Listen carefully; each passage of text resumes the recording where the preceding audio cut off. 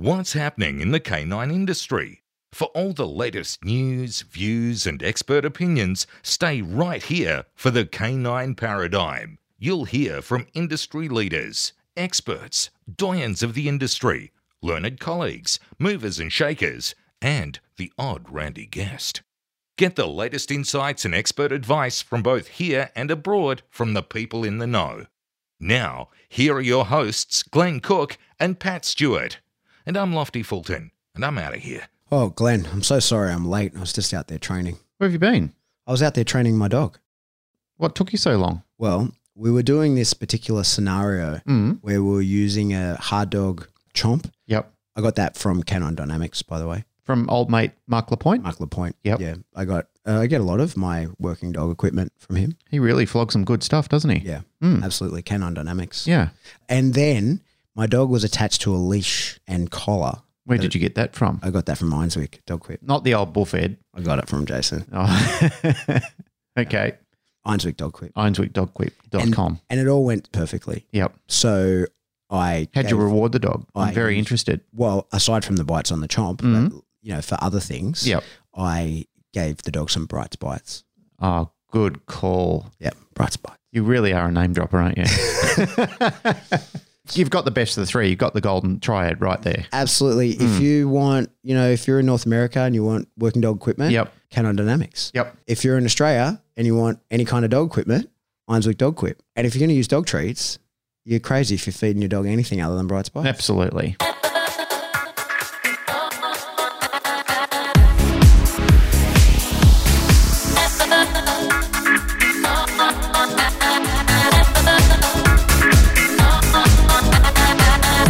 Welcome back to the Canine Paradigm. I'm your host, Pat Stewart. I'm joined in studio today by my co-host, Glenn Cook. Hey, how you doing? How are you? Good. I think that was great that we had a couple of really good episodes where we've had some good guests on. Yeah. Good range of topics. Mm-hmm. It's a fun one with Cameron and Jerry. Yeah, it really was. And the good thing is a few people have asked for some extension on Cam's cognition test. Mm-hmm. So he has indicated, because he sent me a couple of files during the week, he has indicated that he'd like to come back on and talk more about some of his subjects, which will be great. Yeah, awesome. Yeah, so I'd love to have him on the show, because when I advertised in the forum that we had a bit of a blank day, what would people like us to talk about? That was a subject matter. So I can happily say that at some stage we'll get Cam back on and he can fill you in about how that actually works, because he's obviously one of the authorities on it. Yeah. When the world gets back to working again, I'd love to have him come to Australia. Yeah, Cameron, absolutely. We want you out here. Yeah. Only who knows, God knows when that's going to be. Yeah, well, I think there's been a lot of interest for that type of consideration and that type of training matter. So, I think there'll be a lot of people that will want to come out for sure and get involved in that. Hey, something I want to say, because listeners are sort of all over the world, I think a lot of people don't know that Australians are currently banned from travel. So we can't leave Australia. Not allowed to by our government. Yeah. Not even to our own states at the moment. Yeah. So, there's a couple of states you can transfer in between, and I think that'll open up very, very quickly, that we'll be able to move around internally. But right now, this is why I've had people sort of wanting to book stuff, and, the stuff that I do have booked and things that are meant to happen overseas, we're kind of up in the air at the moment because we don't know when we're going to be able to travel again. And it's not that it's like we don't want to. Yeah, we are not allowed. All Australians are banned from travel. And to get out of the country, you have to get a special travel exemption, and it can only be for critical work. And so they're definitely not allowing me to travel. So at this point, I think the first country that we'll be allowed to travel to will probably be New Zealand and some of the local islands, but that will be it until probably next year. Yeah. That's what they're saying. So we don't know. We're not authorities on this, but reading between the lines, I doubt that we'll be getting out of the country until 2021. Yeah. Hard to tell. What I'm really hoping is that they open up for business travel. And so I'll be able to go to events that I already have, and we'll probably have to do quarantine when I get back. Yeah. And I'm down for that. But anyway, we don't know. Who knows? Who knows? Only time will tell. Hey, but what I do know, and this was a question asked on the forum, what a supernova is. So did you ask your mum this? No, I did not. This is according to science. So I'm going to read it to you because people have been plaguing me about this. This is one of those dolphin questions that you often get thrown. I've been hounded by people about every time I have a chat with them online or something like that, I get, hey, have you learned what a supernova is? So here's what a supernova is. Having too much matter causes a star to explode, resulting in a supernova. As the star runs out of nuclear fuel, some of its mass flows into its core. Eventually, the core is so heavy that it cannot withstand its own gravitational force. The core collapses, which results in a giant explosion of a supernova. So that's not what my mum told me a supernova was. Right. I love you, Mum. What did she say it was? Not that.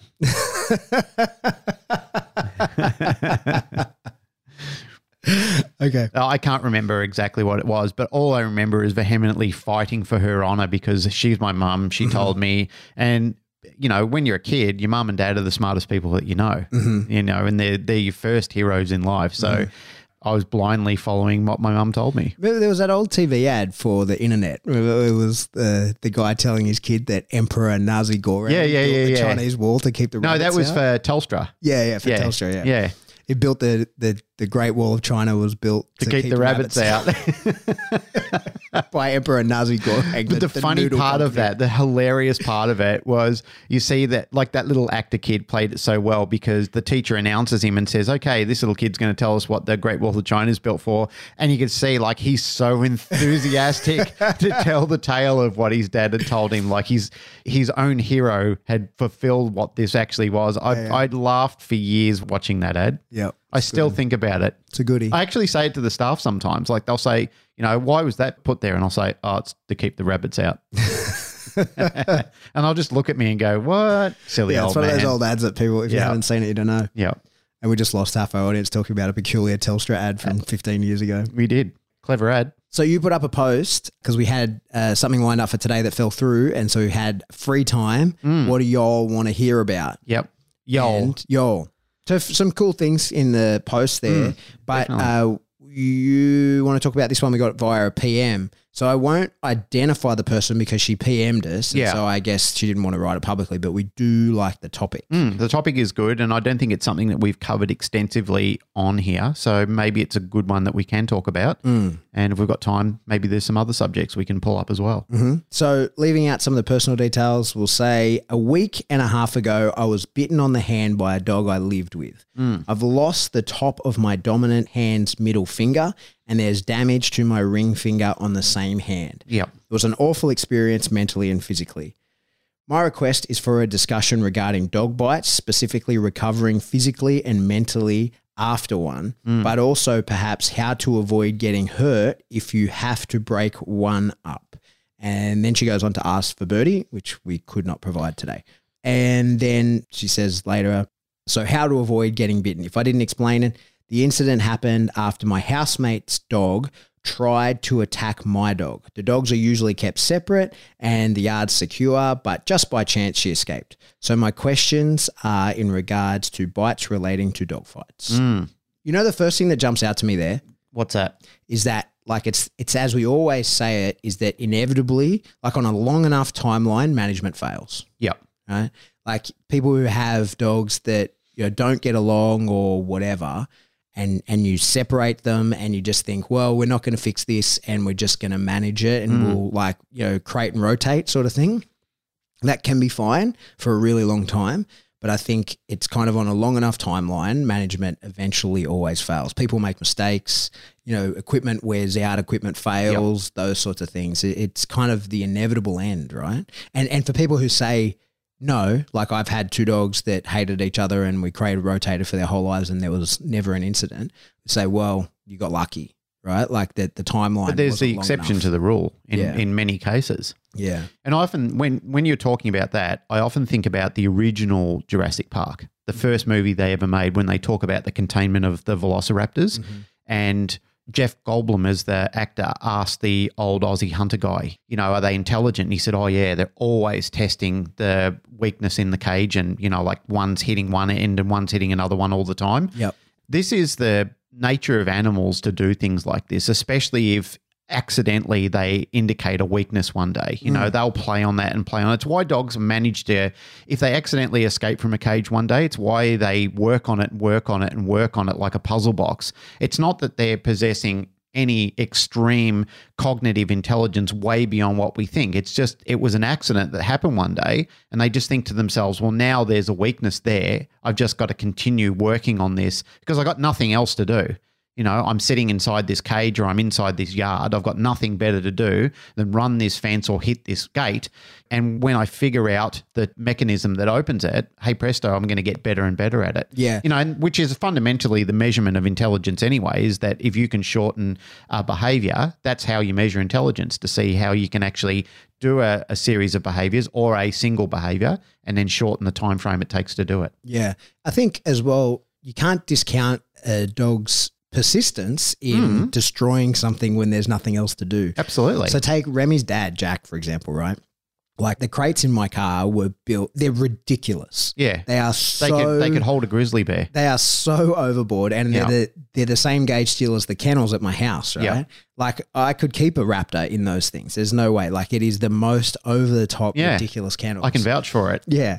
But they were built with Jack in mind because he would get out of stuff. And it wasn't that he was a problem dog and he wasn't a destructive dog. It was that he enjoyed it. It was a thing to do. So when he was in a crate, he would begin the puzzle solving process, right? And it probably only, I know when it started when he was in a wire crate, like a shitty normal wire crate one time. And he heard another dog doing bite work and was like, hey, I like bite work, and just tore it open and came flying out and was there ready to work, right? And so he had the jackpot from tearing a crate apart. It got to the point where with Jack, you could just recall him out of a crate. Like if he was in a normal wire crate, what most people would consider like an effective containment sort of thing, he would stay in there so long as you told him to stay in there. And then you could go like, hey, Jack, come here. And he'd just tear it apart in seconds, like monster through it, and be like, hello. Like, guess what? That may as well have been a placeboard, not a crate, because I could have got out at any minute. But he had that success on what was probably an easy win for him. And I think, that led to bite work because I had no choice but to catch the bite that he was coming out to give me. And so he was persistent in doing that. And then when the guys that built the kennels for me were like, wow, you must deal with some really like dangerous dogs. I was like, well, not really, but he's in here for extended periods. He has nothing else to do. That's right. So he like enjoys idle the process. hands are the devil's tools. Yeah. And he so talk about like dopamine jackpot. He had first rep, he had the giant jackpot of getting it. And so he is going to be persistent in trying to find the weakness and all the time. And it's not, like I say, he would break out of things just for the sake of it. He had nowhere to go. It was just the process of this is enjoyable to me. I break out of it. Yeah. Which is funny, right? So with him in mind, I had those crates built. And then I've had a daughter of his didn't do the same, although she was pretty destructive. And then I got Remy, and like Remy's never tried to get out of a crate once in his life. When he was a puppy, he did, of course, and he scarred up his nose pretty bad. He sleeps in the crate, never, not at all like his dad. His dad, if you had to keep like a barrier around the crate, you couldn't have anything anywhere near it, or he would put somehow, like he would use his tongue, he would poke his tongue out as far as he could to get like your bag strap or whatever it was, and then he'd pull it up against it and he would destroy that if he could, or he would use it to create leverage to pull the door in on itself, because a lot of doors are designed to, the dog is going to push it out. So their strength is in the pushing out way. Well, Jack would then try and get something to use as leverage to pull it in because they're less strong that way. And Remy doesn't do any of that shit. Isn't that funny? Like, so I was prepared for it. I was like, okay, getting a Jack son, going to have to deal with all that, and he doesn't do any of it. Better to have it and not need it than to need it and not have it. Yeah, totally. Yeah. And with those how kennels, tenacious of that dog though. Oh, he did. That was his thing. Wild. That was his thing. Like, so that was when you put him in a crate, he would then go, okay, now I begin the puzzle. Right. Like, and like I say, there were plenty of times where he would get out of the crate and then just hang around in the crate room, like, and not even destroy the other things that were in the crate room. He just would get out and be like, I did it. I got out of the crate. Right. So I think that if he were a dangerous dog with another dog, if there were aggression issues in the house and that sort of thing, it would be almost impossible to keep him in, because eventually he will figure it out. And it's, you see this in, like, when you talk to people who have ever been to real life people jail, right? Yep. Or you watch documentaries or whatever on it. Some of the really genius things, the way that they smuggle drugs into jail and the way that they get things done in jail that they're not meant to do. Yeah, and get out of them. Yeah, and you look at it and you go, holy shit, like these people are legit geniuses. How'd you figure that out? And you go, they got nothing else to do all day. Yeah. Like, that's what they're thinking about. They study pattern behavior. Day. Yeah. They got all that time to figure that out. And then, so the dog is doing the same, but then add on to the like people aspect as they can coach each other. So your cellmate who's been in for 8 years, he can catch you up in a day, right? And then you get to start learning from there, whereas a dog they all have to start at zero, unless there's some mimicry and they can watch the other dog, right? So yeah, dogs get out of crates and shit. Yeah, they absolutely do. very good points, especially about the whole jail system, because there's been so many shows about impenetrable and escape-proof jails that people have escaped through. Yeah. And literally, as you said, they've just studied the system. They've just, they've studied behavior. They've watched guard rotations. And, you're talking about years of studying and just watching what's going on and communal discussion around it. Yeah. It's absolutely fascinating stuff. At the Army base when I was there, we had 2 dogs that had to be padlocked in their kennels because they could figure out how to open the latches, different types of latches on the front and the back. They had to actually be physically locked in there. One of them actually had to have a roof put on his kennel. Same deal. Like actually Chevy, we were sitting around the brew room one day and been training, sitting around having coffee, and Chevy just rocks in. Just like, hey, everybody. I'm like, how did you get out of your kennel? We never figured it out. The doors were shut. Couldn't figure it? No, had no idea how he got out. And I put him in there. So it wasn't like, it's not like we could say somebody just didn't put him away properly. No, it was me. He just rocked in. And again, fortunately, he's a super social dog. He was like, where's my coffee, you fuckers? But just rocked in. Hey, what's going on? There was a guy this is quite a few years ago back in Melbourne when I was living there and training dogs full time. And a Greek bloke, he rang me up one day and he said, look, I've got this German Shepherd. He's in the back of my garden. And, he said, I've got all plants and veggies and everything growing there. I don't want the dog running around. So I've built him a really nice enclosure. And he goes, but, I've come home a few times and the dog's out and he's trashed my backyard. And he said, can you come around and have a look? And I said, sure. So I went around, had a look. Lovely home, lovely back garden, huge, big area. And he's, him and his wife are growing all their fruit and veg and everything like that. And he's saying to me, this is the damage the dog did. And he's taking me around. He's taken me around the corner and showing me the dog run he's built for this dog. Looked like the dog Acropolis. It was just magnificent. And I'm not insulting him. I'm actually complimenting him. It was lovely. Like it was a magnificent roofed, like it was all stainless steel, just beautiful. He'd spent a fortune on it. Guy wasn't short of a quid, so he spent a fortune on it. The dog house he built was fully insulated. It had temperature control in there. Everything that you could think of for building a cubby house for kids that was, fully fitted out. He had it there for the dog. And I thought, why would the dog actually want to get out of this? But at the start, he wasn't convinced that it was the dog getting out. He was convinced it was the neighbour because him and the neighbour. I think you told me about this. He thought someone was letting the dog out and you filmed it. That's the one. Yeah. You've just let the cat out of the bag. You've told the story on the podcast before. Have I? Yeah. Ah. Yeah, you have. There you go. We've done so many episodes. I'm repeating myself. Yeah, you set up a camera. And that's right, yeah. So, long story short, set up a camera and we found that because he was convinced it was a neighbour. He was really furious about it. I just said, mate, it's not the neighbour, it's the dog. And we were watching on the video and he goes, oh, how could he do this? He's so smart. And I said, what they do. Nothing else going on. Yeah, nothing else going on. So we fixed it with like a little pin. That's all we did. We just drilled the slip lock. It was a Haspen staple sort of thing that he had on there. So I just drilled through there, put a little pin through there, fixed the problem. The dog could never get out ever again. But it tried all the time. He used to ring me laughing saying, oh, he's trying. I said, he won't get out of it. I said, he can't now because there's no actual escape mechanism. I said, yeah, but he'll try until extinction. So I think the point is management, there's the error on the part of the equipment. It can eventually fail. The dog can figure it out. They got time to do it. And then, of course, there's human error that comes in. And eventually, like on a long enough timeline, everybody makes a mistake. Yeah. And especially if you have like a multiple dog household and some dogs get along and certain combinations, they don't get along and that kind of thing. Eventually, you make a mistake and the worst can happen. Yep. It's not to say you shouldn't use management. Of course, you have to in an early phase, but later it's worth trying to put the time in, or whatever checks and balances that you can to avoid that management failing. Human error, it's always there. My kennels you can't get out of them. They're indestructible. Yep. But human error kicks in. I have been locked in my own kennels. Yeah. And so is Rip.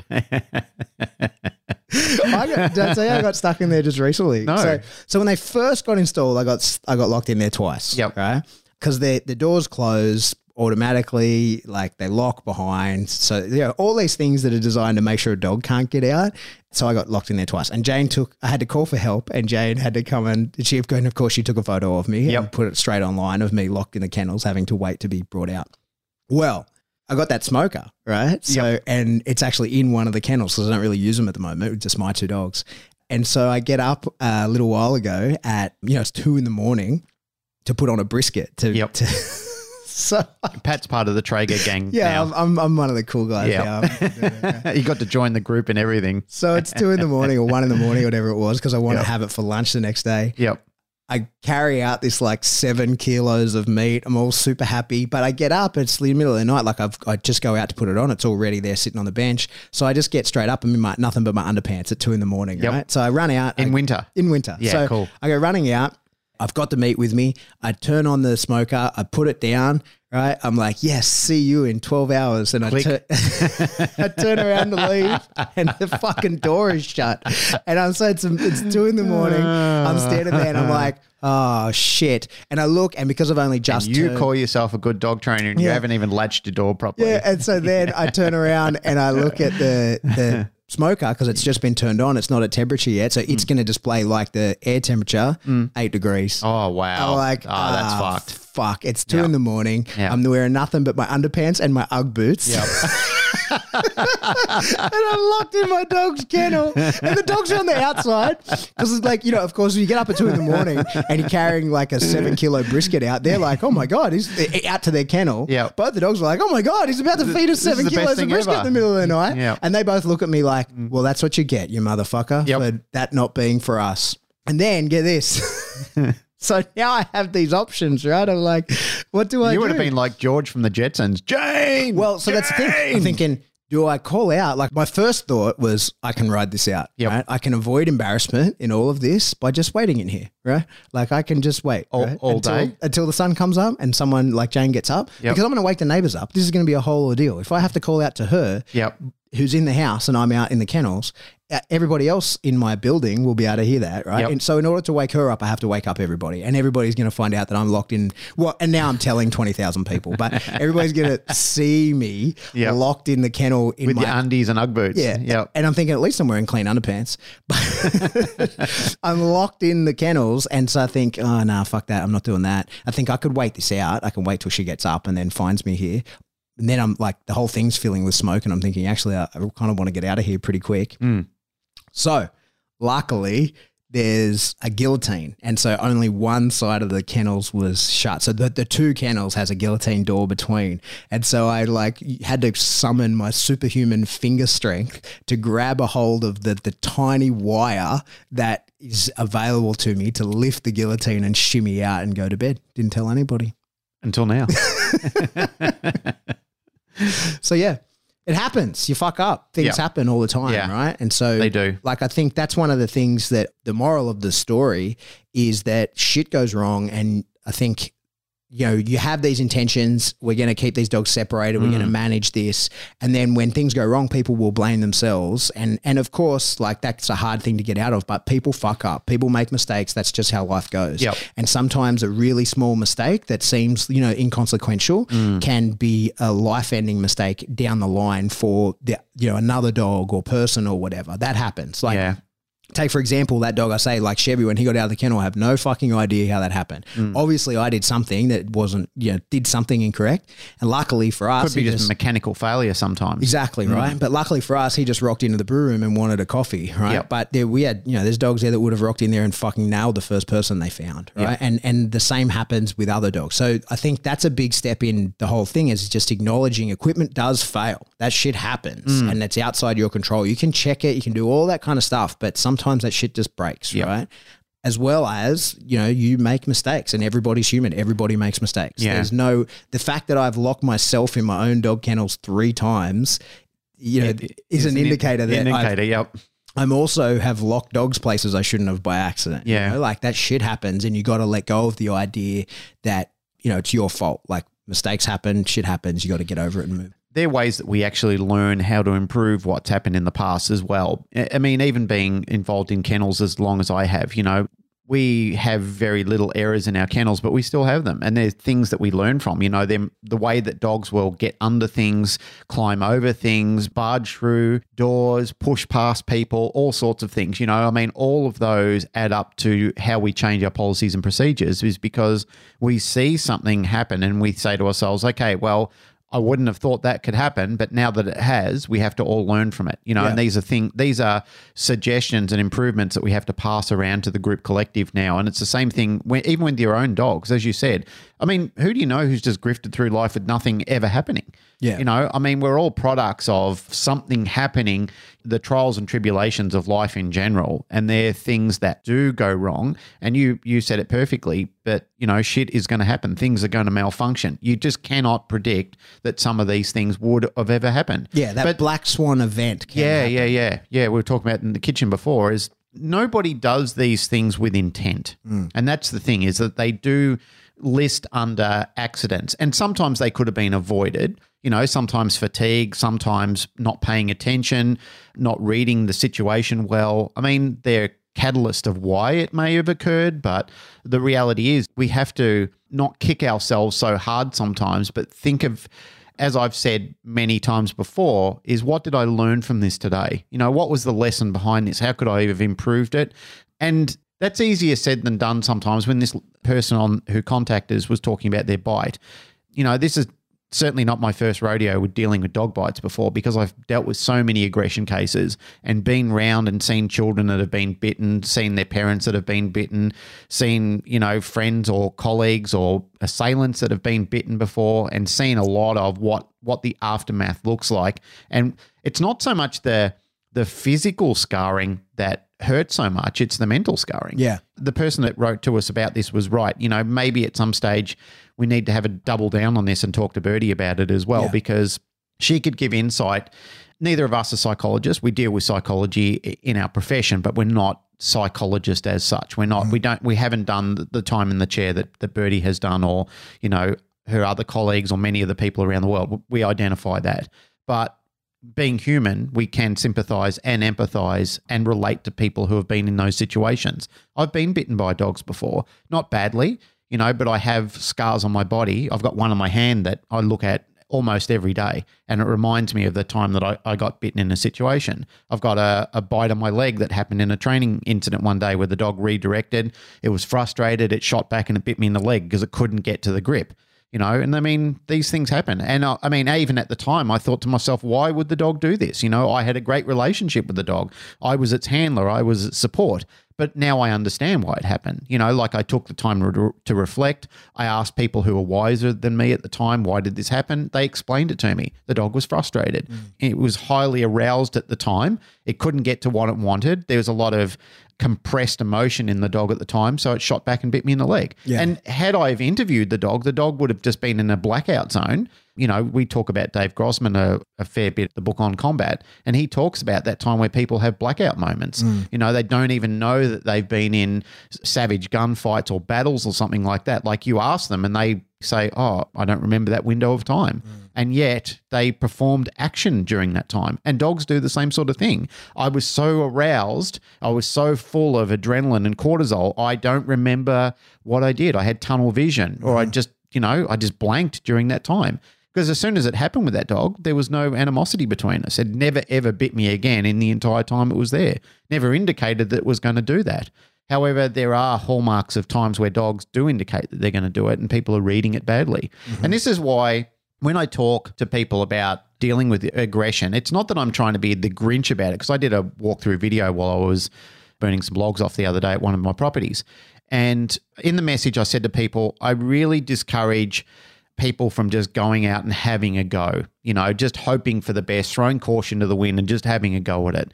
This is something that even when I first got involved in this, and although I was dealing with working dogs predominantly from the start, when I really got involved in professional training, it was something that I never really just went off on my own to do until I started learning the trade and developing a very good understanding of what drives were and what behavior traits were in dogs. I wanted to make sure that if I gave people advice, it was going to be sound advice. And even my mentors at the time were suggesting the same thing to me. They said, please don't go out and do this without doing time in the chair. So I genuinely encourage anybody who's listening to this who wants to get involved in aggression, do it by all means, but learn how to do it first. Yeah. Mentor with people, read books by Panksepp, Abrantes, on aggression, Lorenz. You really need to get your head around what you're advising people to do. I think Jerry made a very salient point the other day in last week's podcast where he said, train a lot of dogs. Get involved in just working with a lot of dogs to start with. Don't start cutting your teeth on some of the specialist areas immediately. You really, really do need time in the chair. Otherwise, you are going to get people hurt and you possibly can get hurt yourself. I've seen very talented dog trainers, people who have got great skill and would have been a world beater in their class had they have just paced themselves and not been so overly ambitious and got involved in it, that have been bitten very badly and never ever returned to the trade. Like they've just packed up, sold up and gone into something else. Yeah. Never to be heard from again. I think, in dealing with those aggression cases, what she's asking in that message is just found herself in that situation. Yeah. But in dealing with those aggression cases, it's always just better to be safe than sorry. Absolutely. Like you take the precautions that you do and that are necessary. And, leashes are such a great invention that there's fucking cave paintings of them, right? Like using a leash, control the dog so that you don't have to worry. I've actually got a thing I'm going to put in Patreon. Did she say this was her own dog? Can we just recap on that? It was her housemate's dog. But there was a fight between the two dogs and it was the housemate's dog that got her. Like I'm about to put in the Patreon a whole thing on, so people always ask about the box and resource guarding aggressive dogs. And I've got a thing I'm putting in the Patreon about how to deal with that. And it's the same. It's just you take a lot more control of the dog. The dog's on a back tie, so he can't get you, right? Like in the box is on a string, so you can move it without having to move your body and stuff like that. Like it's just taking those extra precautions and thinking it through, because I think it's reasonable when people get bitten. There's lots of reasons. I've been bitten plenty of times, right? And there's a good reason every time, and it's usually like it's occupational. Well, yeah, a lot of the times for us, unfortunately. I've been bitten by a super fearful dog that was running away, and I grabbed it, and I knew it was going to bite me. I fucking knew it was going to go down, but I accepted the risk, right? Yep. It was a little like foxy chihuahua, not a Jack Russell sort of dog. And it was running. I was driving down the street. I think I've told this story as well. I was driving down the street and it just ran across the front of my car, dragging its flexi leash. Can you believe it? That's why. Yeah. And I don't even know what happened. All I see was this dog sprint in front of me across the street. So I hit the brakes to not hit the dog, and I see where it's going, and I'm on like a back street. And it's going to go through this pathway to a very busy street. So I like slam on the brakes and I'm chasing this dog down, and I can see this dog is in full flight. I can run faster than it because it's a little dog chasing it, like dragging a giant flexi leash behind it. Yep. So I'm it's going to already be weighted down. Yeah. And I try to grab it, and I grab the flexi leash, and this little fucker just turned straight on me and came flying at me and nipped me on the hand. And so I was like, well, try and make it one bite, and just held his whole bottom jaw with my hand that was in his mouth. So he kept this fucker. He kept just nailing me with the top of his jaw, like a bloody, bearing down. No, he kept going up like a bloody, it was that cartoon that was a cartoon in South Park, the Canadian. Trenton, whatever they call it. Trent and Phil or something like that. You know how their heads just moved they up flap like up and that? down? Yeah. That was what this fucking dog kept doing, because I had him by the bottom jaw and he's top bang, bang, bang, bang. Anyway, and I was like, well, that's the bite. So the dog was terrified, I got bitten for that, and I knew it was going to come. I've been bitten because I got cocky with the dog and actually Misha's dog, fucking btten, nailed me in Texas, right? Like just because I was. But she tells everyone that dog. Oh, she told me he's going to do it. And I was like, no, he's not. And then, right? Like I just got cocky. It was a stupid thing. I shouldn't have done it, but it was 100% my fault. Yep. I've also, misjudged a dog, like a really serious police dog that I was showing a guy how to choke it off, and it fucking turned on me and got me on the arm while I was showing him how to work it. And again, it was my fault. Yep. But there's also times where you cannot see it coming. That black swan event where you're absolutely. like, there's nothing I could have done. I fucking had no idea that was going to go down. Yep. Or like I say with that first dog, like I made the calculated decision of like the juice is worth the squeeze on this. It's potential I could get bitten, but if I do, it's what else can I do? Like if two dogs are fighting, and of course you go to intervene with two dogs that are fighting, you have to, everybody knows you get up around the collars and you choke them off, and but you're getting pretty close to the mouths at that point. Yeah, you're at the dangerous end of the game. And if they're really serious game dogs that are fighting properly, you're probably very safe. But if they're just two nerve bags that are going at it, you're in a lot of danger there as well, because you're just part of the mix, right? So there's lots of different reasons you could get bitten, and I think understanding that, but accepting sometimes things are just out of your control, right? Like sometimes things really do just happen. Do you know the origin of that, the black swan event? Have you ever heard the origin of that? You started talking about it today when we were talking about a bit of a preamble in the kitchen. So, So a black swan event is something that cannot be seen, like cannot be predicted, right? And I think that when you understand that and you use that language correctly, it actually comes from an old English saying, right? And so, when you're like, oh, I'd sooner see pigs fly than that, right?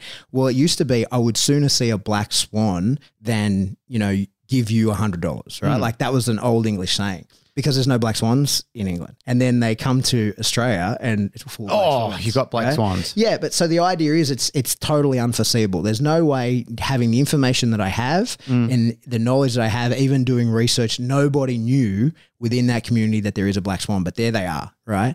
And so that's a circumstance that a lot of dog trainers, I think, can find themselves in, is what you would call a black swan event, where you go like, fuck, I had no idea that was on the cards, and no amount of research, no amount of training, no amount of anything could have prepared me for this. That was just, fuck, who knew, right? There's so many coloured bird analogies in the army that I've learned this week, like just this week.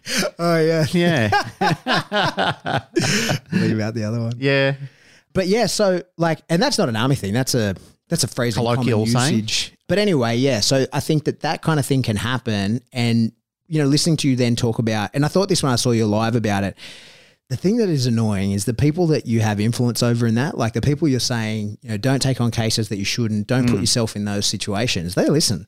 The people who are really fucking shit up, and your advice keeps them safe for sure, right? People knowing like, hey, maybe I should be more It's not careful. about saying don't ever. It's saying don't do it until you've had respective qualification. Yeah, be safe doing it. Yeah, that's right. The problem is the people who are doing those regression cases, it's Dunning-Kruger for them. Yeah, they are convinced that, and you're never going to tell them they're doing it wrong, right? They're like, no, this is it. I've fried heaps of dogs and I'll continue to fry more. I'll fix aggression in one session, no problem. I'll shut that dog down. I'll make him too afraid to do anything. I'll create a silent killer. I'll take away all his warning signals of barking, lunging, growling and turn him into a dog that stands there petrified, scared until he eventually just nails somebody. Hey, get this. There are still people out there now telling people they'll fix aggression in one session. Yeah.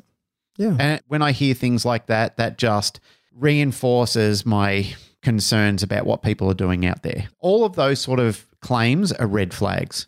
Like I can do this in one session. Well, I mean, there's lots of things you can do in one session that the handler will never be able to manifest. They'll never be able to recreate what you've done. And sometimes it's terrible as well. Sometimes it's such a life-changing event for the dog that's just, why would you subject the dog to that? Yeah. It has so many layers. That's like saying that, like, if you've got depression or you've got something deep-seated that's an issue, that if you just go to a psychologist or psychiatrist, they're just going to go, snap out of it. And you go, oh, my God. Yeah. All the just issue, stop it. everything that my mum and dad created telling me about supernovas is just completely washed out. It's just gone. Thank you. Just stop it. Just stop it. Just cut it out. Yeah, and like aggression, it's such a complex issue. I was on the Life With Your Dog podcast with Panos and Luke, and one of the things I was talking about with them is like how people can accidentally, through use of negative reinforcement, like a poor use of negative reinforcement, can create aggression as a behavior outside the mindset of fear, anxiety, or whatever. So normally, after speaking with Roger Brantes, I kind of came to the idea of myself that, that the mindset is fear, uncertainty, anxiety, right? But then that can switch between fearful behavior as in retreating and aggressive behavior as in going forward. But sometimes the problem is you can put aggression on command quite by accident. And there's plenty of people that do that, right? And say, imagine you're handling your dog and the dog is really super driven to do something and you're trying to use pressure to get him to do something else. And that would be an aggressive dog that's going at its thing that it's aggressing for. Maybe you've taught that aggression because, you've relieved through pressure. Yeah, but maybe you've built it through, like maybe it's a police dog that is having like to complete its task and you put so much power into that and you're trying to stop it to put control on the dog. And then you apply that pressure and the dog then, thinks he's being fought with, thinks the pressure that you're applying is to try and, kill him, and then comes at you and then you realize, oh, wow, I've done too much pressure and you relieve it. Well, you've just taught the dog when I apply pressure to you, turn it off by attacking me. And so you can end up with a dog elsewhere. Yeah, but so then eventually you can end up with a dog that if you were to ask, like, how come you turn on your handler? Like, how come when that particular situation arises, you turn on your handler? And he goes, oh, he wants me to. He's taught me to do that. And you used a good example when you talked about that dog, Big Roy or something like that. Was it the one that you worked over in the States? I've never worked Big Roy. No, not Big Roy. Sorry, it was another dog that you were talking about how when they were jacking him up on the... Oh, Rocky. Yeah. Yeah. So that's the thing. Like a lot of these like really extreme biting, what is a dangerous behavior can be totally learnt, right? And then that's no amount of pressure is going to stop that, because if you taught it by the accidental application of pressure you've created, like leash pressure or e-collar pressure, prong collar pressure, whatever, if that was what created the aggressive behavior, then no amount of it will stop it. In fact, it will only make it worse until you eventually kill the dog. Yeah. Like that's the inevitable end there, which is what you see people do, right? Like he can't be fixed. He's fucking crazy. And you go, well, actually, mate, that's because every attempt you are trying to get to stop the dog is actually the activation signal for the behavior. So every time you're using pressure to get him to stop, he's actually convinced he should try harder. Yep. And so then this is where people will, like, without realizing that, will write off the dog and say, nah, can't be fixed because I can't beat him into submission. And it's like, well, that's why, right? Because he has been shown when someone applies pressure to you, you turn it off by fucking attacking them, right? Yep. So the more you put, the harder he'll attack. And that's the dog that so regularly by people who only really have a surface level understanding of operant conditioning would then say, no, behavioral science isn't working on this dog. He's crazy. A lot of times this starts as puppies. You know, when people start using compulsive techniques in puppy training, which is fine, it's not a problem if you're using it well. But if the puppy has its first little jack up moment and then turns on you and you take your hands off it, the puppers learn then that either shrieking loudly or having a go at you is a rewardable behavior, and that actually manifests into further problems down the track. Yeah. So then imagine it's a dog that has like a pretty decent amount of opposition reflex to the leash, right? Whether it's real opposition reflex, but doesn't like to be moved around by the leash. And as a young dog, you're manipulating it and it decides, fuck you, I don't like this, and it comes and has a crack at you, right? And of course you have no choice because the leash goes loose, so the pressure comes off and you like flinch backwards and you give that dog the win, right? And then that sort of gets incrementally worse over time. And maybe he's a 12-week-old puppy when that happens for the first time and it's 2 years before you call a dog trainer. So you call a dog trainer and the person comes around and goes, yeah, I get this, operant conditioning. This dog is displaying a behavior I no longer want to see, therefore I will use positive punishment on that behavior. And we'll use the prong collar or the leash or whatever, right? Unbeknownst to them, because like they're dealing in a surface level understanding of that, is that their attempts to extinguish that behavior, I'll punish that away. Every application of what they think is the punisher is going to be a punishing signal, is actually been a classically conditioned action to be the activator for the exact opposite behavior that they want, right? And so that's just one example, a really common one actually, of how you, in your attempts to fix aggression with only sort of like basic behavioral science. I get that. That's a behavior I don't want. You know, Skinner tells us if I want to see less of that, I use positive punishment. I apply a leash correction. Yeah. But that leash correction to that dog is I apply the command to attack me and up comes the dog. But they're working on the surface layer, not the underlayer. That's right. Yeah. And it's that's a perfect example of a little bit of knowledge being dangerous. Yeah. Right. Yeah. Hence why I gave out that caution. Again, to use the reference in psychology, if you try and address the surface layer of the issue without all the underlayers, which is why I call aggression the onion. You know, like there's so many layers to this, you know, and when you start peeling, you realize, my God, you know, I'm 3 layers in and there's probably another 10 or more to go. There's a lot of work here to do. I'm still telling people to this very day when I ring them up or I'm talking to them about the pre-consult, you know, when we're arranging time, I'll let them know this is not something that's just going to go away. It took a lifetime probably to create it. It's going to take time. And I said that doesn't necessarily mean that's time where you have to consult with me, but there's a lot of homework, a lot of things that you guys are just going to have to change. Some of them might be incremental, small things, and some of them might have to be large changes that are going to have to occur because some of these things are very deep-seated in the dog. And unfortunately, they've come from explanations that you've just given into pressure relief. Yeah. What triggered you to make that video was that woman who contacted us had an issue with there's been so many. But that was the catalyst. Yeah. And she said that someone had said, what was it, $500 one session, they were going to fix the aggression in the dog. Yeah. And we rightly go like, oh, what the fuck, right? But that person that's going to charge $500 in one session, fix it. Now, you could bet they're just going to try and flatten the dog out.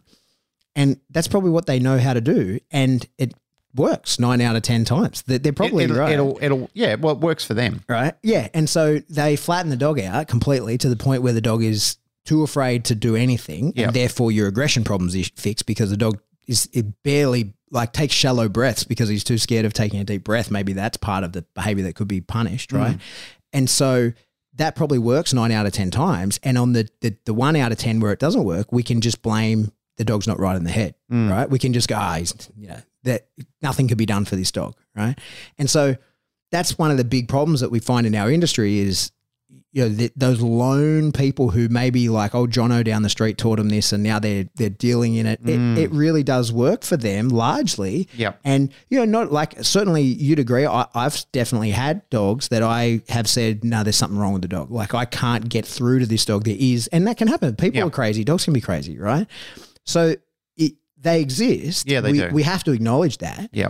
But then maybe there's people who are like, no, I can flatten the dog out. And if it doesn't go right, then like my one tool works on everything. And if it doesn't work on this, then there's nothing else that can be done. Yeah. And they're probably not assholes. They're probably good people, but that's what they know. Yeah, that's what they were shown. That's right. It's not a matter of the person being an asshole. It's just that they're being very singular about their approach to it. And there's times where people have come to me for aggression consults and I've said to them, I don't think I can fix this dog. And they've said, well, what are my options? I said, go and see my colleague.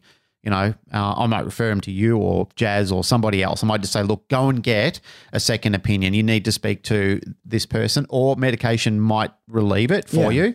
You might get a fix on this. And I said, there's some things that are rattling around in the head of this dog, which is concerning me. It's dangerous. You have to be aware that, life with this dog is going to be very, very difficult and extremely demanding from this point in. Yeah. So I've had a couple of those where I've said to people, hey, I can't figure this puzzle out. I honestly, I don't know what to do here. But don't be too egotistical to do that, and that's the thing is that, even Jazz spoke to me on Thursday night and said, hey, listen, there's a bunch of dogs that I've got with that have contacted me for aggression. I'd rather they speak to you first.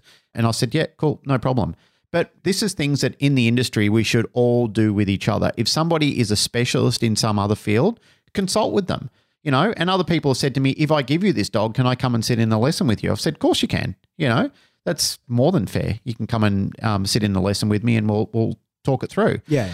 And however, there's been times where people have contacted me about things, for example, when I was doing that video and I talked about Rachel, who's an agility specialist, I wouldn't dream of leading someone up the garden path and telling them that I'm a specialist in coaching agility. That would be such a disappointing session for the person that came and did the workshop with me. Sure enough, I can do tactical agility. I can teach a dog how to jump through things and over tunnels and so forth, but competing against the big guns, no way. That would be an insult to the people who came out and did it. There's just no way that I would do it. I would say to them, look, if you really want to go and do it, go with a trainer who's actually got rungs on the board and they're proving it. Yeah. So, getting back to the lady who asked the question and other people who have asked these type of questions before, like how do you deal with these type of things once they've happened? Well, I'm telling you now, it's going to knock the wind out of your sails. It is really going to remove your confidence for a period of time. It has removed my confidence for a period of time. When I got nailed in the leg by that dog, I got a little shell shock by it. I thought to myself, well, what did I do? And how do I prevent that from happening again? So I started to really circle the drain for a period of time thinking, how do I combat this next time it happens? And I spoke to Boyd about it at the time. I said, I've got some concerns. He said, mate, look, unfortunately, when you fall off the horse, you just got to get back on. And he said, I know that it's a situation where it creates a lot of self-doubt in your head, but it's an occupational hazard. And he said, it's like when you used to be an electrician, you're going to get zapped every now and then. When you're a dog trainer, you're going to get nipped every now and then. And one day you're going to get a bite that's going to force you to confront yourself. Like you're going to sit there and you're going to have that inner monologue with yourself where you're saying, should I be doing this? Am I the right person for it? And there's owners, there's handlers of dogs that have reached out to me in the past and even recently where they've said to me, look, I've just been nailed by my dog, whether breaking up a dog fight or I've got into a confronting situation with my dog and it bit me. I just don't know how I feel about the dog right now. And I said, have you ever been in a fight with somebody in a play yard and you've slapped each other or kicked each other or hit each other and then, after a period of time, you've completely gotten over it? And I said, a lot of times with a lot of dogs, this is often the case. I said, you have to examine, why did that dog bite me? That's the question you need to ask yourself first and foremost. Is the dog crazy? Or is it a behavior, a precursor that I've been ignoring for a long period of time and the dog's bit me. Randy went to bite me the other day, but I pushed him to it. Yeah, because he was being a dick. He was playing. He was being excessive about something. So, like I was putting the bullies on him, and he went to take a shot at me. And like anybody who looked at it would have gone, oh, wow, that's not good. Your own dog doing that. But I totally understand why he did it, because I put him into a situation where he thought, you're being an arsehole to me. You're being very unreasonable. And he took a shot. And I kind of admire him for it, really, to be honest. It's funny that, hey, in working dogs, it's kind of, it's always in your mind. And when it happens, you're kind of like, oh, I see. Yeah, but 5 seconds after it happened, him and I were best friends again. Yeah. Like he realized, well, that situation isn't there anymore. There's no reason for me to be like this. And had I have been an unreasonable person, I would have thought, fucking dog, like he's going to bite me. That's your life gone and I'm just going to snatch it from you. But again, analyzing that situation, I realized, well, I put you under that pressure. Had I have not done that, had I have not lost my temper, had I have not been unreasonable in the situation, I would never have put you in the position where you would have had a shot at me. What was the issue? You didn't want to go in his crate or something? Yeah, he was just being a dick. I was trying to get Ladybug out into the backyard and he was fucking around. He missed me and he wanted to play with me and he was being excessive. So I grabbed him and went to put him in, and I was pushing him and Opie was then growling at him, and it was just a catalyst of things that went on. And, I sort of grabbed him by the scruff and went to shove him in, and I could hear him growling at me. And, I got forceful with him and went to shove him in, and he just turned around and went, "Arr!" like that. And I thought, yeah, that's because I was being so impatient. Yeah. Had I just gone in there and given him a love for a couple of, for a minute, and just giving him a bit of time, and which is all he really wanted. And this is usually the situation, and it's something that I've trained in him to do. So we go out there, he just wants a minute to give me a love, and then he will happily go into his crate. And I didn't do it. I was just being bullish, and I was in a rush, and I pushed him, and I thought, yeah, well, that's on me. I've created this situation, an expectation within the dog. I didn't fulfill an expectation that he had. It's not to say that he should always get it every single time, but the way I handled it, I mismanaged the situation. So I reflect on that, and I take that as an owner, that was my fuck up. I look at that and say, that's on me that my dog acted out that way, because normally he wouldn't do that. And even there's many times, Randy will let me grab him by the scruff 24 hours a day. He's fine with that sort of stuff. It was just how abrasive I was being with him, and it was a catalyst of... Yeah, so you would say that in his mind, he was actually just frustrated with you. Very frustrated. Rather than like trying to stop you doing something, wasn't fearful, wasn't trying to get away, wasn't trying to create space. It was just a frustration where he's like, hey man. He just didn't appreciate my poor handling of the situation. And if the role was reversed, being analytical about it, if the role was reversed, I would have acted in exactly the same way, because what I was doing was unreasonable. So I think you just explained it there. When you are bitten by a dog, analyzing it is the path to understanding it, right? So you step back and say, in this example that she sent us, she's breaking up a dog fight and they're not fighting dogs. Yep. So it's dangerous. Yep. And potentially anybody whose reflexes aren't faster are going to get the same bite, right? Well, I mentioned it before, and it probably warrants going on people's reading list. And you've got to understand, this is a book about warriors and warfare and so forth like that. But the book On Combat by Dave Grossman is a very good book that talks about the psychology of what happens to people in combat situations, and when dogs are fighting with each other, this is a combat situation, and you've got to understand that. I mean, I've been in fights before. I've been in street fights and I've been in sport fights and so forth like that. And if the situation is serious enough, even in a sport combat thing, you can have sensory exclusion where you can't Auditory exclusion, and visual exclusion where you get tunnel vision, you can't hear properly, your heart's beating like crazy, your adrenaline's rushing. I remember the first time I did an amateur boxing fight and I was walking into the ring. Oh my God, I can't even remember it. I still can't. I have, when I try and remember it now, I have little flashbacks of what happened every now and then. And all I could hear was my trainer banging on. That was a conditioned response. When 10 seconds are remaining, the coach goes bang, bang, bang 3 times. That's the only thing that I could ever remember because it was a conditioned behavior. Everything else was a blur. And even the funny thing is, I've told this story many times, but I thought I was a stylish prize fighter. And all I was just a little kid swinging my arms around in a like a windmill in a frenzy, just trying to hit the other bloke. And he was doing the same to me. We were both terrified. We were shaking. There was so much adrenaline. I nearly wanted to puke. It was terrible. Yeah. But you got to understand that you aren't the same person in a combat situation that you normally are in any other time. They talk about fables like Dr. Jekyll and Mr. Hyde. That's essentially what happens to you. You change your personality. So how can you expect that in a situation where your dog has either become adrenalized or flushed with cortisol, where its chemical structure is actually changing in its brain, how can you expect your dog to be the same rational, lovable old goof that it was when it's now in a combat situation? You know, and I mean, you would be an authority on this, Pat. You have been in situations like that where you've seen men and women change under very diverse situations. Yeah. So I think trying to keep it about dogs, I don't even know how to formulate it. When you go from a resting heart rate to your, peak heart rate, you are not making cognitive decisions. You are acting as a reflex, and you will do what you have been trained to do. Right. So most people, a lot of people probably there's this stuff called simunition, right? So it's like they're real bullets and they go in real guns, but it's like a paintball bullet, and we use that in training. And so I met this guy, Randy Clifton's his name, who invented it and basically pioneered with another guy, I think Ken Murray's the guy's name, the other guy, reality-based training.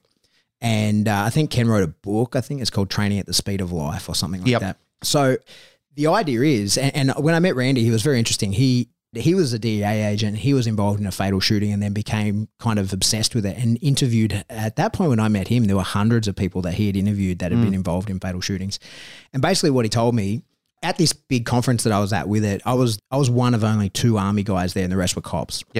And he was explaining, he goes, like, especially for a cop who's walking the street, like for 12 years and, never has a super adrenalizing situation, maybe he's never pulled his gun out other than like at the range or whatever. When you suddenly find yourself in that situation, when you're resting heart rate, when you're just at 70 beats per minute and then suddenly at 200, you are going to do what you have trained to do and you are not going to do anything else. And so their thing was training in a way that replicates what you need to really do and not leaving in any training type steps because you won't remember this isn't training. And he gave a lot of really crazy examples, like back when he first started doing this, it was all revolvers. And he was saying, when you see people shooting revolvers, like shoot them at the range, you fire your 6 shots. And then because a revolver doesn't eject the spent cartridge, you then just like empty that into your hand and then you put that in your pocket and then saving your brass. And so you don't have to pick it up later. And then you put your new one in and you continue shooting. Well, he was saying like they've got footage of people doing that in gunfights. So like carefully ejecting the brass into their hand and putting it into their pocket or in order before they reload so that they don't have to worry about picking it up later. And that's a ridiculous thing. And if you say to someone like who's in a fight for their life, like why the fuck are you doing that? And they don't have an answer for you. Conditioned behavior. They don't have an answer for you because they're not making choices. They're going through what they have been trained to do. And so in training, you then have to be really careful to like make sure that you do the right sequence of events and never saying, oh, well, in real life I would do this or in training I would do this, right? Because it's like you won't distinguish between that in the moment. There's a lot of evidence on that. There's a lot of amazing footage and information. And what was interesting about Randy, like he was a really nice guy, but he kind of took responsibility for some deaths that had happened in police and military type people because of the misuse of his invention, simunition. The way people had trained with it poorly, they had gotten themselves killed. That'd be a hard thing to wear on your conscious. Yeah, and like simple things that we would do in training, right? So like you have to replicate a battle casualty, right? So like in training, you'd be doing a training assault on something and then they say, okay, you've been shot, right? And so then you have to stop and no longer be a part of it. And then, your team has to come over and treat you and that sort of thing. And it's because they want to introduce a variable like a battle casualty that you have to deal with. So you're used to training with that. But what they realized was you're teaching people that once you've been shot, you're out of the fight. And they had guys who are like, oh, I'm shot in the leg. And it's like they sit down and they wait like, I'm out. It's like, no, you have to fucking continue, right? Yep. Like the fact that you're shot, because in training, they was like rehearse that. You're hit, you're out, because we want to then create, the assault was really not the objective that we're doing. The really objective of the training was dealing with the battle casualty, right? So now all the focus is on that, and people would get shot and be like, oh, I'm out. Like I'm done. Someone has to come take care of me. It's like, no, mate, no one's fucking coming. One of my mates, I won't sort of say his full name, he's still in the army, but he got shot, obliterated his femur. He now has a cadaver femur. It's actually fucking amazing. So he got shot in the femur. It never exited. It ricocheted up and tore his whole guts apart. He took probably 6 rounds in the chest and maybe 2 in the head into his plate and helmet. Right? Holy shit. Yeah. And so when the round went into his leg, it like lacerated his whole sort of abdominal. So he couldn't move. He was completely collapsed. He called his own fucking medevac in, right? And because he was a team commander, his team left him because they had to go win the fight, right? And so he called his own, it's called a 9-liner. It's the way you call in a casualty. And there's a part of it where you say like the call sign of the person who's calling it in and the call sign of the injured person. And when they radioed back to him, they're like, you've made a mistake. You've given your call sign twice. And he goes, no, it's me. And they said, well, how do you have a possible gunshot wound to the abdomen and a possible gunshot wound to the head? He goes, because I can't fucking move. I don't even know what's happened to me. Right? He goes like, I know I'm slunched over and I can't move. And so he's like, that's what a tough cunt he was, but that's from practicing that, right? Like you can't get any more, I just swore. You can't get any more adrenalized than having been shot in combat multiple times and are completely incapacitated, and the only thing you can do is call in your own medevac. That's as adrenalized as you can get. Yep. But it was because we he's the toughest dude I've ever met, but also it's completely changed. Like you're in control of yourself. You have to fight this all the way through. So the reason I go through all that and bother explaining that is like you have to rehearse that. You train the way you fight. Yep. And it's the same way, like if you're going to rehearse in like breaking up dog fights, like can never be a moment where you go, well, if it was real, I would do this. Like, no, treat it like it's fucking real like now because you're not going to be in control. When you're walking down the street, happily having the like time of your life and the world is rainbows and fairy farts, and the off-leash dog comes running down and nails your dog. So your adrenaline goes from 0 to hero in an instant. You are not going to be saying, oh, well, here's my opportunity to do a thing I've never done before and never thought about doing before. Or when you say, no, this is what I do in real life, you don't know what the fuck you're going to do in real life. You have to practice it. Well, I'll tell you what people do in real lives. They go fingers in mouth straight away. Yeah, or up their ass. Yeah, or up their ass. Yep. Yeah. Certain world-famous dog trainers have done exactly that. Yeah. But so that's the point. Like you have to rehearse this stuff and rehearse it in a way that is real, right? And that's why, we've said it 100 times on the podcast is why I think that most people who are, if you're ever going to deal in aggression dogs, you should get involved in a bite sport community so that you can see dogs biting and get time in practice. Feel what it feels like. Yeah, and get time in practice of being on both ends of that leash. Like I had a client recently was terrified of the idea of her dog being, there were lots of off-leash dogs and blah, blah, blah. She's always asked me, what do I do if a dog attacks my dogs? And I was trying to explain to her how you would choke your dogs off and blah, blah, blah.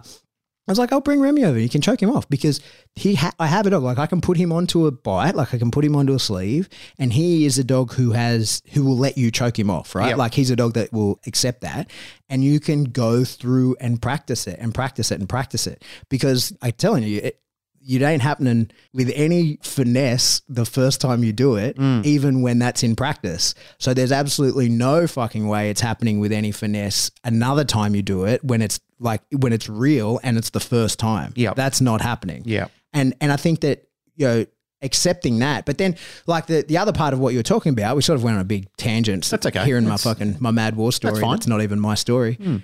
That's all on video, by the way. It's an amazing thing. Anyway, the point is your dog is not in control of itself. That's right. So when he gets attacked, when he gets attacked, he's in a fight for his life. And the thing is as well, like a lot of us, we see these dogs and the the training that we get is on dogs who are solid in doing that, right? So like I say just then with that lady, I say, you know, you can do it to Remy. I know he's not going to bite you, right? And so he doesn't even look. If he's biting a sleeve and like, so I'm wearing the sleeve and I let her choke him off. Well, he doesn't give a fuck what somebody's doing coming up behind him. And then especially people who are involved in like areas of dogs where there are likely to be more fights, there's probably going to be, they're game dogs. So they don't care either. They're only interested in fighting.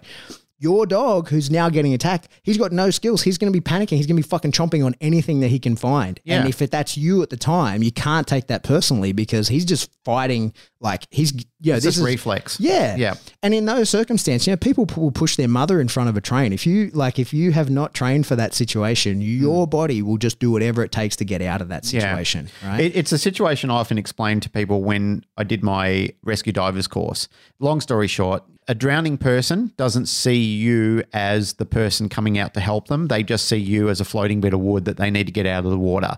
So it doesn't matter if it's your mother. You know, like you can't go over there and she'll just go, oh, thanks, darling. I'm glad you came. She'll be so panicked that when she grabs hold of you, she'll pull you and her underwater and you both drown together. Yeah. So you've got to understand in those sort of situations, you're dealing with the reptile brain.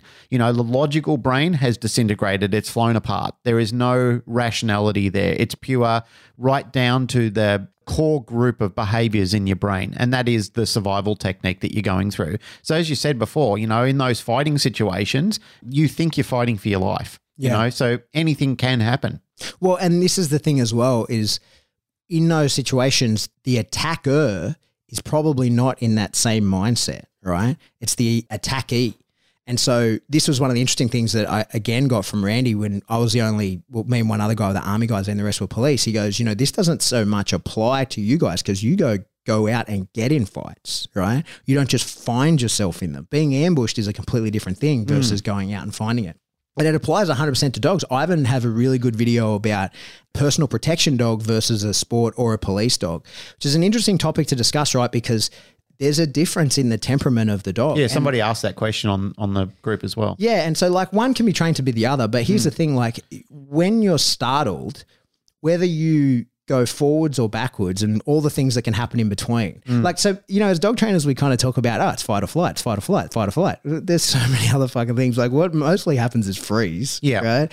And people have frozen plenty of times and not even thought about it. When you're in a bar and a bar fight breaks out next to you and you just go like, oh, fuck, what do I do? Right. That's freeze. That's you doing nothing. And freeze probably is a lot of the time selected for as a genetic trait because maybe the threat wasn't for you. If you were always assessing everything as a threat and you fight or fought, you find yourself in situations that were not a problem and you created one. You don't attract attention. You're not seen. You become invisible. That's right. So that's why rabbits just freeze in the exactly midst of, right. So freeze is actually highly selected for. So that's actually probably what happens a lot more. People freeze up and you just think, oh, I did nothing. No, you could have done nothing. Right? You froze.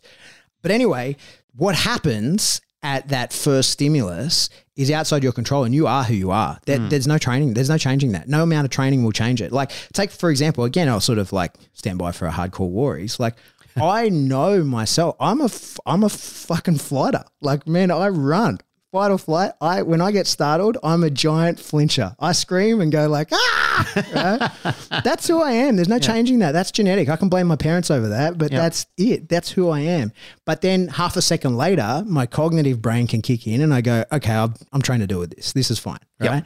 But my initial reaction is what it is. And when you talk about like, you know, police and military type dogs and sport dogs versus personal protection dogs, personal protection's dog first instinct has to be to fight, right? If he's going to be successful in that role.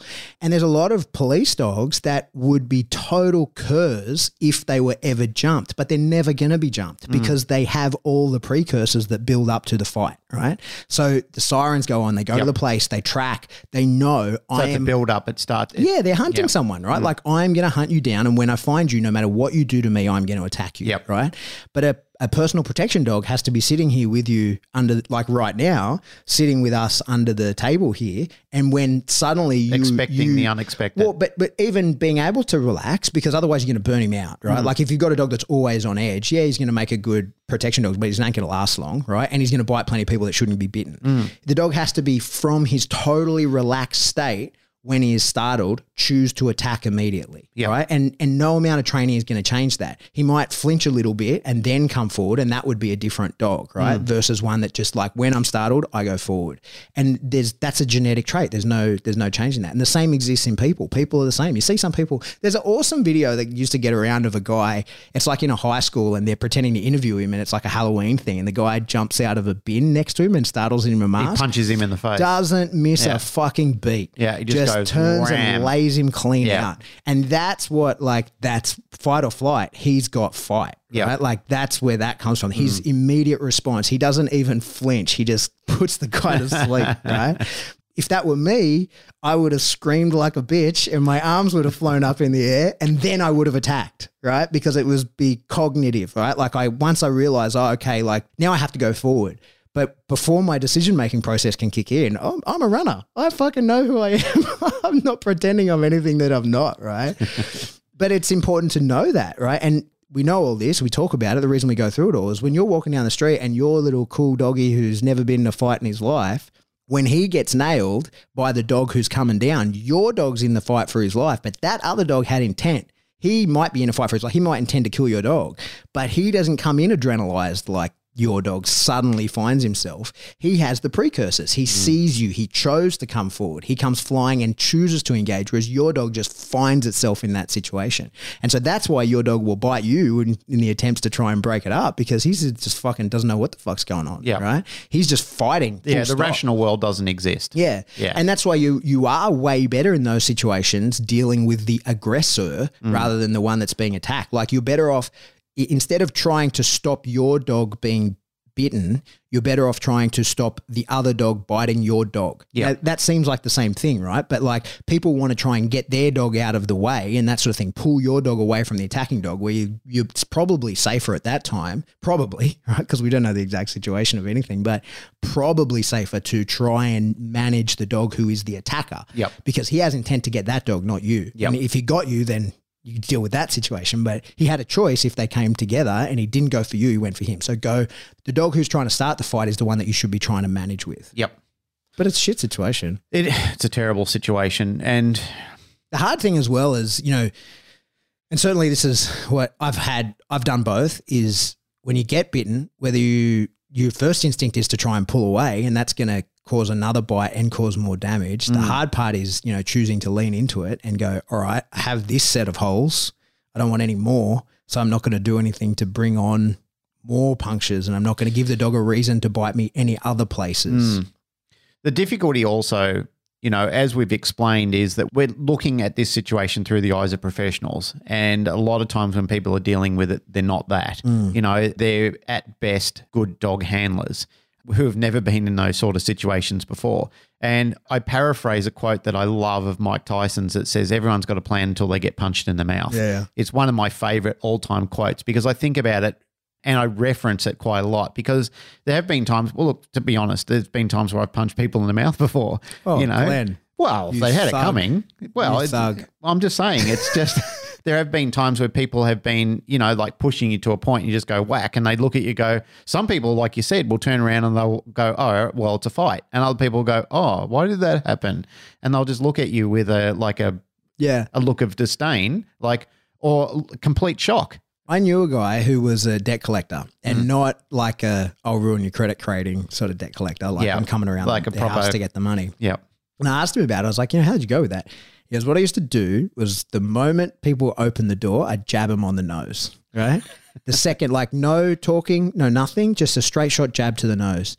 And he goes, not that hard. I don't actually want to injure these people, but I have to gain the upper ground. He's like, I like the shock of capture. I'm what do you call it? Gaining the initiative, right? He's like, I'm in control of this situation. Just a straight shot jab to the nose. And I was like, does that work? He goes, yeah, 9 out of 10 times. No worries. You jab him to the nose. He goes, most people have never been hit like that straight. They go into shock straight away, and you've got them. And he goes, I know whether they've got the money there or not pretty much instantly. I go, what about the other 1 out of 10? He goes, mate, run. I just try and get to the car. He goes, because they will fucking demolish me. If I jab you on the nose and you go, and I don't own you. And he goes, I know the second I make contact, I'm looking in your eyes as I do that. He goes, I know the instant I hit you, if you're single one of those 1 out of 10. Yeah. And he goes, I am just trying to survive at that point because I will be fucking murdered by that person. Yep. And he was like, it's worth my risk because he did that job for a long time. Yep. But he goes, the fight is over. He goes, I'm not interested in fighting that person because they are going to tear me limb from limb. Yep. I just try to escape. Right. And that's a genetic trait. But also that could be conditioned. Like enough people, you get people who have been in enough fights go like, oh, this is the trigger. This is the activation signal for fighting, right? Like I got it. But if you've never had that, it's a stopping signal, not an activation signal. Oh my God, we've been around the bend. We really have, haven't we? Fighting. Now we're talking about beating people up. Oh, you are. Not anymore. I'm peaceful, man. No, I'm peaceful too. Yeah, my philosophy in life, even then, is live and let live. You know, I'd rather have a good life than a complicated one. But I think it is worth understanding that kind of thing. I don't even know whether we've answered her questions and we're running out of time, but I think that like that's the gist to me is if and when you get bitten, if you're in the dog industry as a professional, you are going to get bitten. That's going to happen, right? And if you own a dog at some stage, you know, I mean, your dog will bite you whether it's in play or whether it's a warning or it's a serious bite, you know. You will get teeth on you from your dog. And most of the time it's play-like behavior, but occasionally people are going to get bitten. And there is 101 reasons why it may have happened. And each case is unique. And this is why sometimes, you know, you really need to talk it out with people. What happened? What did you do? Again, you know, like I talk about aggression being the onion, I talk about being bitten like a homicide. You know, you've got to interview all the parties involved in it because a lot of people see different things as well. Yeah. The way that you see it is very differently than what your partner saw it. And sometimes, not to cause fights between the two of them, but I just say in situations where there were more than one person who saw the incident, I like to ask people their recollection on what actually happened. Because again, when you're being bitten, you're being adrenalized. If you weren't already, you've got cortisol rushing through your brain, which is affecting your judgment and your clarity on the matter. So other people who weren't in such an adrenalized cortisol cocktail going on in their brain, they can actually sit there and give a more rational account of what happened. So, I mean, I've had partners arguing with each other in the lounge room when I've sat down. I said, look, guys, I didn't come here to cause a rift between the two of you. Can you guys get divorced after I leave? Please? Yeah. And I've said, you know, like there's no right or wrong answer in here. All I'm trying to do is work out the puzzle because I say to them, this is like a homicide. Yeah. You know, I said, there's a chalk line on the ground. I've got to work out how it got there. So we need to go through the strategy and the steps of what we're doing. So it's not for you guys to beat each other up now or when I leave. It's just to say, what did you see? Because we do see things differently. Even the way that we see ourselves, like we can have an opinion of ourselves and other people will say, well, that's not what I think. And you'll ask another person and that's not what they think either. Yeah. So really, we've got to try and get to the common denominator. Even just working out general obedience sometimes is just getting to the common denominator of what the problem is and how to resolve that with as least conflict as you possibly can. Yeah. Knowledge is power, man. Absolutely. And if you've had the wind knocked out of your sails, power is what you need, and understanding how it got to that point. That's the main thing, and just avoid it again in the future. Yeah. Like if you can, every dog bites for a reason. There's a reason everything happens, right? And you've got to then analyze the situation to the point where you understand the reason and don't put yourself in that situation again, and that should be it for you, right? And so really getting to the bottom of it. There are people out there who are cautious of it, and I would say, think about it for a little bit of time. You know, don't shy away from it completely. I would suggest that we would get Bertie on and she will talk about this in a little bit more detail about the psychological effect that it would have on people, because that's not my bag.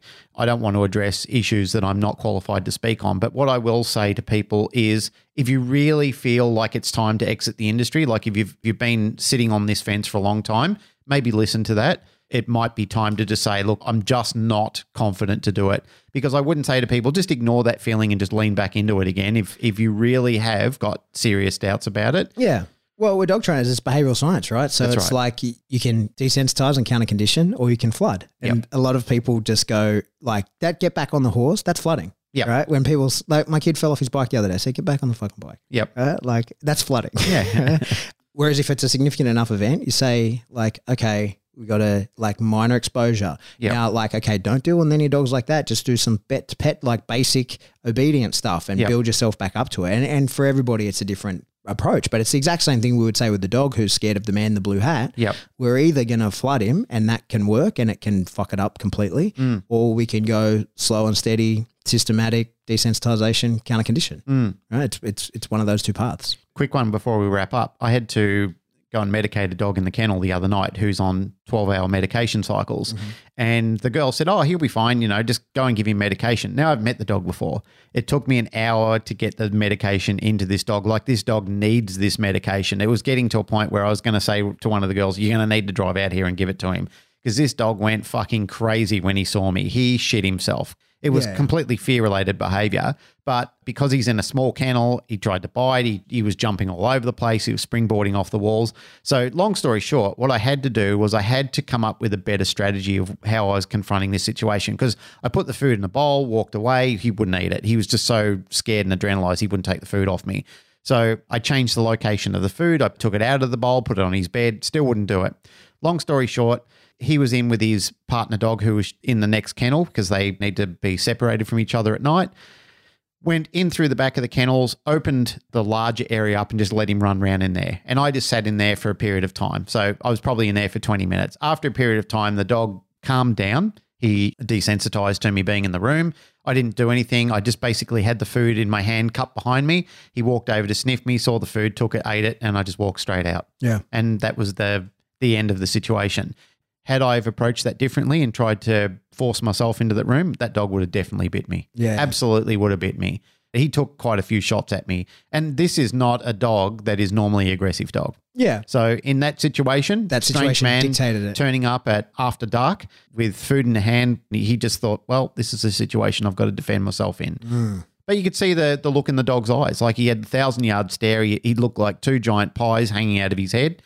And I knew straight then, I thought, this wasn't a good idea. I should have met the dog during the day. Yeah, that's so important to understand. Like, a dog is a different being in a different situation. You get that from so many owners. Like, he's never done that before. Of course. And you go, he's never been here before. We've never put him in that situation before, Right. right? Like, he's never been so fucking scared in all his life. That's what's going to happen. You would do the same thing. Right? The next day, it was fine. Yeah. Different story. I mean, I walked in there. He was a little cautious of me. Just did the same thing. Turned around, cupped my hand, put the food in there. He just walked over, took the food out of my hand. I walked out. Yeah, perfect. Yeah, it was fine. But again, there's people who insist, no, I've got to get down. I've got to try and make friends with the dog in this tiny little kennel space. It's not going to happen. Yeah. It has to be a strategy that has to change. All right, let's wrap it up. Yep, let's wrap it Jeez, up. bounced all over the place. Yes, we did. Avery. Oh, yeah. Avery Keller. New design. New design. Looks cool, huh? It's got lots I of. love it. We've rambled about so many topical things in the past. Avery was very excited to put together something that depicted what you and I have rambled on about, just nonsense. All the nonsense, all those little nuanced things that we talk about and people have taunted us about in the past, which has been all in good fun. And she put it together on a Teespring shirt for us. Yeah. So that's online now. Yeah. Go check it out. Go check it out. Look cool in our Mind Blown collection. Thank you, Avery. Really yeah, thanks, Avery. You're awesome. Jane's also doing T-shirts now. The Doggo Tunes They look ones. great. Yeah. People will take those up. They Check look those really out. She's good. got her own Teespring store as well now. What's it called? Jane Stewart. Jane Stewart? Yeah. On Teespring. So just go into Teespring, type in Jane Stewart. Yeah, or Doggo Tunes. Doggo Tunes. Yeah. The link's on our page. And if you do want either one of those artists too, Avery or Jane, you can ask them direct. They will do commission pieces for you. Yeah. Yeah. All right, let's wrap it up. Yep. That's it. Another episode of the Canine Paradigm that bounced all over the place and spoke about a million different things. Yep. As always. The trampoline edition. Yeah. If you like what you hear, please like, rate, share, subscribe. Do that through whatever subscription service you download us from. Does anybody do that anymore? Yep. Okay, good. Thank you. If you want to support the show, jump onto Patreon. Not enough. We could use more. Okay, please more. Yeah. Maybe if you listen to us on iTunes, just go on to Spotify. Yep. And give us a rating there anyway. Yeah, that'd be wonderful. Right, why not? It helps the show. It helps our status. If you want to support the show, Patreon's the way to do it. Jump onto Patreon, $3 a month, get you some extra content, and you can pay as much as you like. Teespring, buy some of the cool gear that Avery has made for us. Really appreciate her doing that. Thank you, Avery. And if you want to get in contact with us, best way to do that is in the discussion group, the Canine Paradigm discussion group on Facebook. If it's of a personal nature, you're best to send us an email. We are info@thecanineparadigm.com. You've fixed your button. I did. You? Yep. You ready for it? Yep. Wait, stop. I did that on purpose. Go. Ready? Yep.